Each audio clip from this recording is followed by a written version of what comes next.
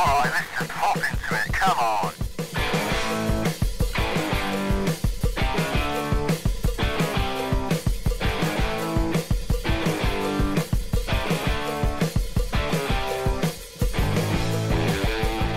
Hello and welcome back to episode 13 of the Sound Hopping Podcast. We're doing a bit more of lockdown listening, and today's episode should be a little bit shorter than last week's. We're back to about the 20-minute region again, so I really hope you enjoyed today's episode. I won't take up too much of your time at the start here, but just letting you know that the podcast Instagram is back up and running. Feel free to give it a follow, it's at Soundhopping on Instagram, and it will keep you up to date with previews, let you know what I'm listening to, and lets you interact a bit more with me. I do lots of polls and things on the Instagram story, so get involved if you want. Anyway, let's get started.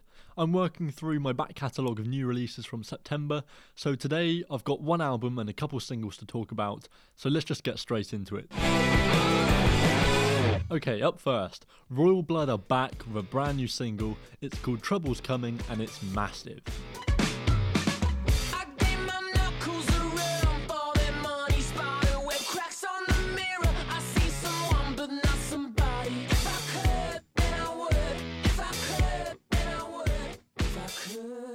The song is a little more focused on vocals than we might be used to with Royal Blood.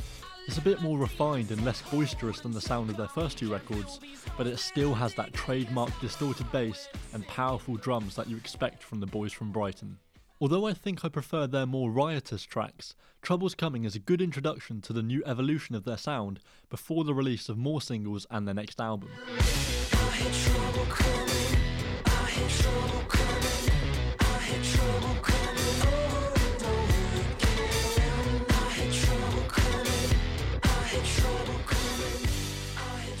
The harmonies in the chorus, the percussion fills and slow build in the bridge give the song an almost dance track-like feeling.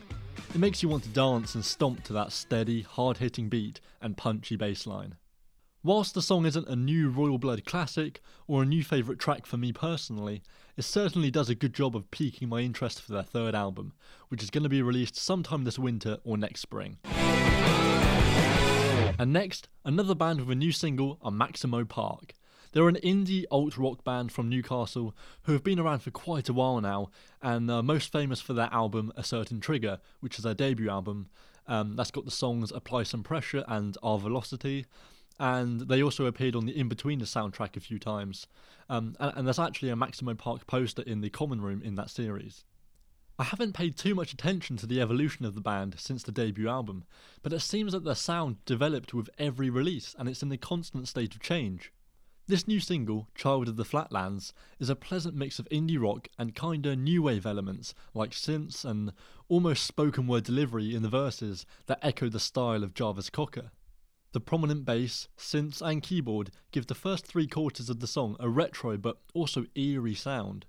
The choruses are sung rather than spoken and are stripped back to just vocal harmonies and keyboard, adding to the eerie feeling of the song. The song changes about 3 minutes in and becomes this otherworldly soundscape of synth horns and strings.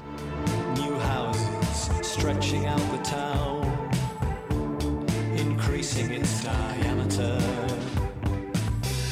Walk-in wardrobes full of gowns, in bedrooms with dreams yet to be slept through. I saw it from a Personally, my favourite part of the song is probably the reversed guitar solo, which just adds to the eerie psychedelic sound, and it also transitions well into the final section of the song.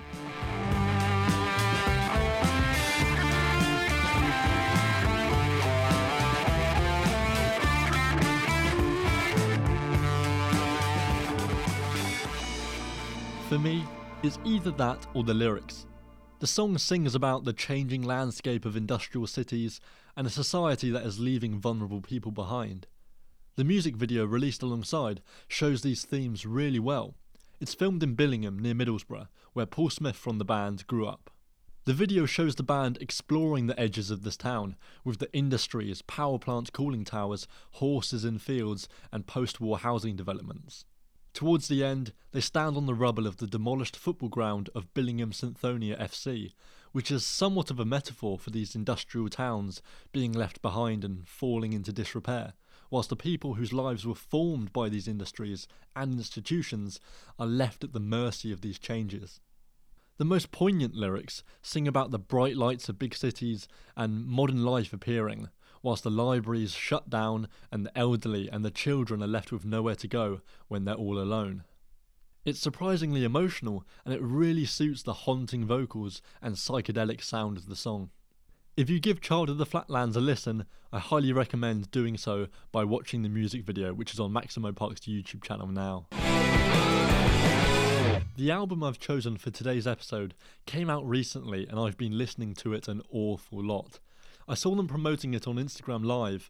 I can't remember who was interviewing them, but to be honest, I've never seen two people so stoned before in my life, and that kind of persuaded me to listen to it, because the two main members of this band are just kind of odd, and they're a bit intriguing, and I really don't regret choosing to listen to it. These two people are of course the Lemon Twigs, and their new album is called Songs for the General Public.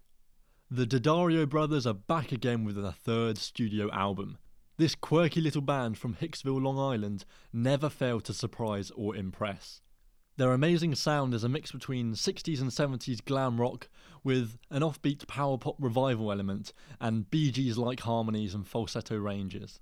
This album in particular, and the band more in general, has hints of ABBA, Elton John, Bee Gees, Supertramp and ELO. The choruses are grand and filled with amazing harmonies. The songs, about love and with a wonderfully retro charm. This is definitely their best work in my eyes too. The production is just a different level of polish, and it has this really classic analog sound that is super vibrant and layered beautifully, whilst also keeping the vocals at the forefront, and therefore it feels really intimate still. The songs Live in Favour of Tomorrow and No One Holds You are two of the singles, and they're probably my favourite songs in the first half of the album, and I did enjoy the album more as it progressed. But these tracks are upbeat love songs with some of the best harmonies and catchiest choruses of the whole album. Lost and loneliness, whisper in your ear and make you lost and lonely. It hurts you only. Wait until you see an open door. The Supertramp inspiration shines through really prominently here. The song called Moon is a beautiful song that was written partially as a reaction to the story of Danielle Bregoli, the you might know as the Catch Me Outside girl. She went viral for appearing on the Dr. Phil show in America. The Dr. Phil show is a bit like the Jeremy Kyle show over here, although it hasn't been cancelled, unlike the Jeremy Kyle show. Danielle Bregoli went on the show a few years ago, and she went viral online for being somewhat of a wild child. She was, fighting, swearing, being abusive to her mum. She was just generally out of control. The video clips from her episode went viral because she threatened to fight audience members, which of course birthed the notorious Cash Me Outside, How About That soundbite, and that's been immortalised in meme form ever since. Michael D'Addario said that after he saw that she had started her music career following the show and becoming actually fairly talented and fairly popular as well as a rap artist known as Bad Baby, he was inspired by her story to write the song Moon. The origin of the song is a funny tale, but the song is genuinely good and it's one of my favourites on the album.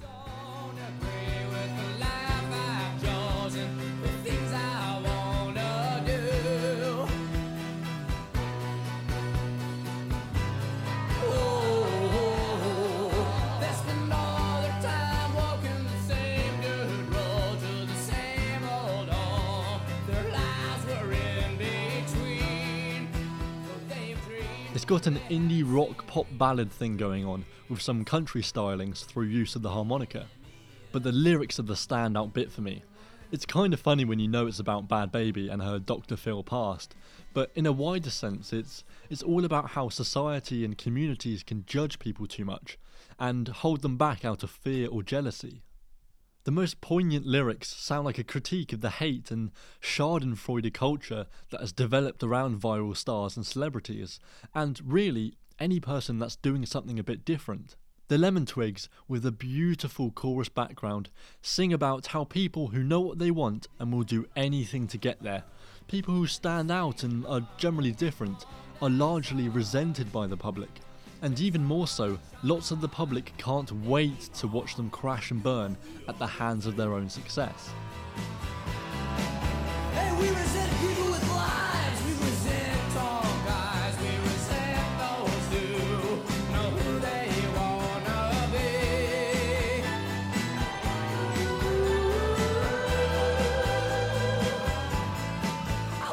Let's be honest, people were salivating at the prospect of Danielle Bregoli burning in flames.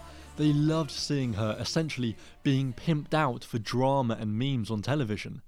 She was a 14-year-old girl from a broken home, her behavioural issues being exploited, like many others before her, by producers and shows like Dr. Phil. When she became Bad Baby, people were begging her to fail. Hell, they might have gotten up a follow-up episode on Dr. Phil, or maybe some more street fight footage for TMZ and WorldStar. The lyrics in Moon explain this is born out of people's own boredom and spite. People are jealous of how free and reckless Danielle Bregoli was. They enjoyed the apparent lack of repercussions or discipline for her antics, and that was the entertainment. But to see her use that and succeed from it, to start a music career, allowing her to escape from that life that she was living, with all the struggles with her mum and everything like that, that's just too much for a lot of people. They just want to tear people like that down. People who act differently and try to use it to better their lives. People are jealous of that. It's jealousy. The people who knew about Danielle Bregoli largely would have loved to see her fail, because they're angry that it's not them with the opportunities that she got from acting the way she did, and the ability to get away from their own lives and improve it just like she did. The chorus backing to the song gives a really triumphant sense of vindication and succeeding where no one else thought possible. It's like a celebration of all the people who made it out and made something of themselves against all the odds, when everyone wanted to see them crash and burn. The sense of vindication and freedom in the song is palpable, and I love it.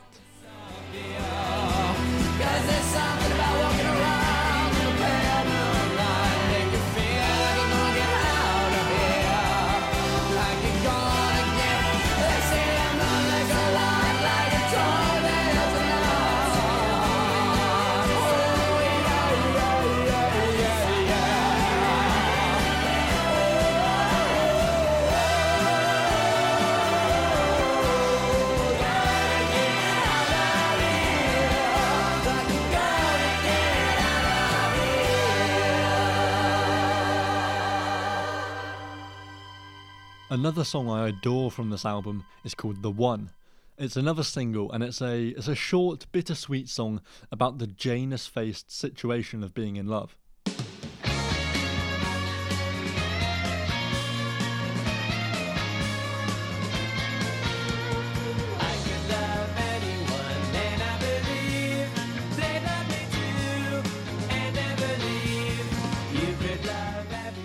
It's a very sweet little ditty, and it cloaks the pain of knowing someone you love isn't the one, with beautifully upbeat drums and strings in this delightful track. I must say the guitar solos are exquisite too. What I love about this album as well is that you can tell it wasn't recorded digitally. The sound of the guitars and the vocals are just so warm and bright, and the production is just phenomenal. You can just hear that it was recorded straight to tape.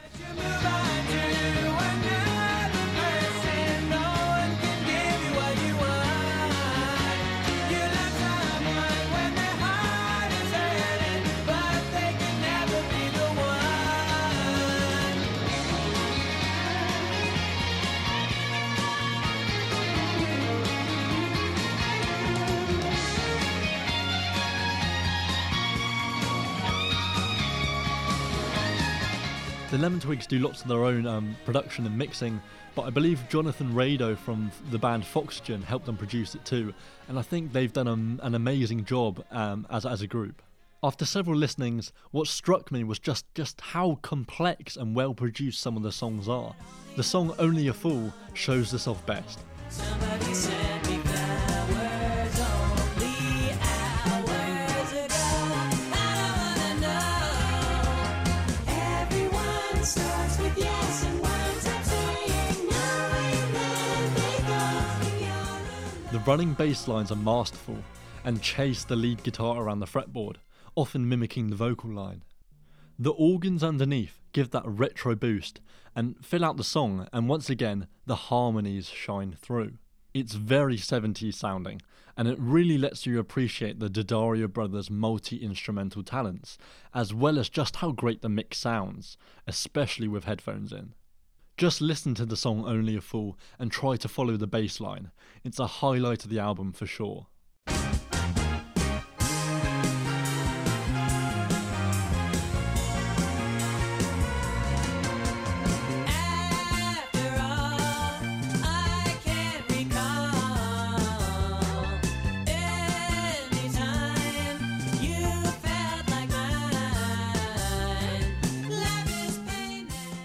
I don't know if the brothers or John Rado produced this track, but it's excellent. Also in the album, I really like the guitar solos, such as in The One and in the song Fight, but the one more rocky track on the album, called Leather Together, was probably my least favourite. For me, the lyrics and the chorus were a bit too simplistic and hollow. To be honest, the whole album and the band's sound could be considered style over substance, but Leather Together is probably the most obvious example of it. The song Hog could also be put into this boat. It's just so fun. It's so much like an ABBA ballad, and it's bordering on parody, but it is so much fun. And if ABBA had recorded this song, I think it would be considered a classic, so I don't know why some critics found this style so distasteful. I would kill you if you are closer to me. You are my confidant. Now once in a while you haunt my dreams, they turn to nightmares. The water into mud. The bed is soaked with blood. I think they just need to lighten up a bit. It's stylish and it's really fun. I think people seem to have forgotten that that's what it's all about. This unashamedly indulgent focus on the charming throwback style of this album is what makes it so appealing to me. It's very superficial, but it's a very listenable love letter to the power pop music of the past. Because of its complex, multi-layered production and wealth of different sounds and instruments, you catch something new with every listen. And I, for one, will be listening to this album many more times, I imagine. Okay, that's all we got time for today, but I really hope you enjoyed it. Give the new Royal Blood single a listen, give the Maximo Park single a listen, make sure you check out that music video because it's just as psychedelic as the song sounds, and I really wish more people would listen to that new Lemon Twigs album. There's just something about it. It's that beautiful 70s retro throwback sound, and the quality of the production just makes it all worth listening to. And it's been a few days after I recorded the review, and I've been listening to it every day, and even when I don't have headphones in and I'm not listening to it, 3 or 4 of the songs are just stuck in my head permanently. The songs are just so catchy. It's got that classic catchy 70s pop, really catchy element to it. So just go listen to the Lemon Twigs new album and I promise you won't be disappointed. Hi guys, so sorry to keep you waiting at the end of this episode. I'm just adding this in as I'm editing this episode, and I just noticed that I wanted to mention this again, just to promote this one more time. So I'm sorry about extending the length of this episode, but as I said at the beginning, I've started using the Instagram for the podcast again, and I think it'd be really good if you give it a follow. I put lots of stuff on there. I post when each episode's coming out. I add to the story. I do polls, quizzes, questions. Give little sneak previews to the next episode, and I think it's also a really good forum for people to give me their suggestions as well. So if you want me to review a specific album, a specific topic, get different guests on, just different ideas, any suggestions at all, really, any feedback at all.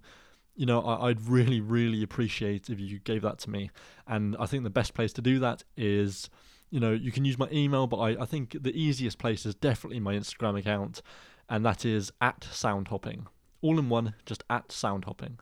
So, hit me up on there if you want to say anything, and if you just want to get involved with the podcast on social media as well. So, anyway, I'll let you end this episode now. But once again, thank you so much for listening, and I will see you in next week's episode, which is episode 14. Okay, see you then. Thank you.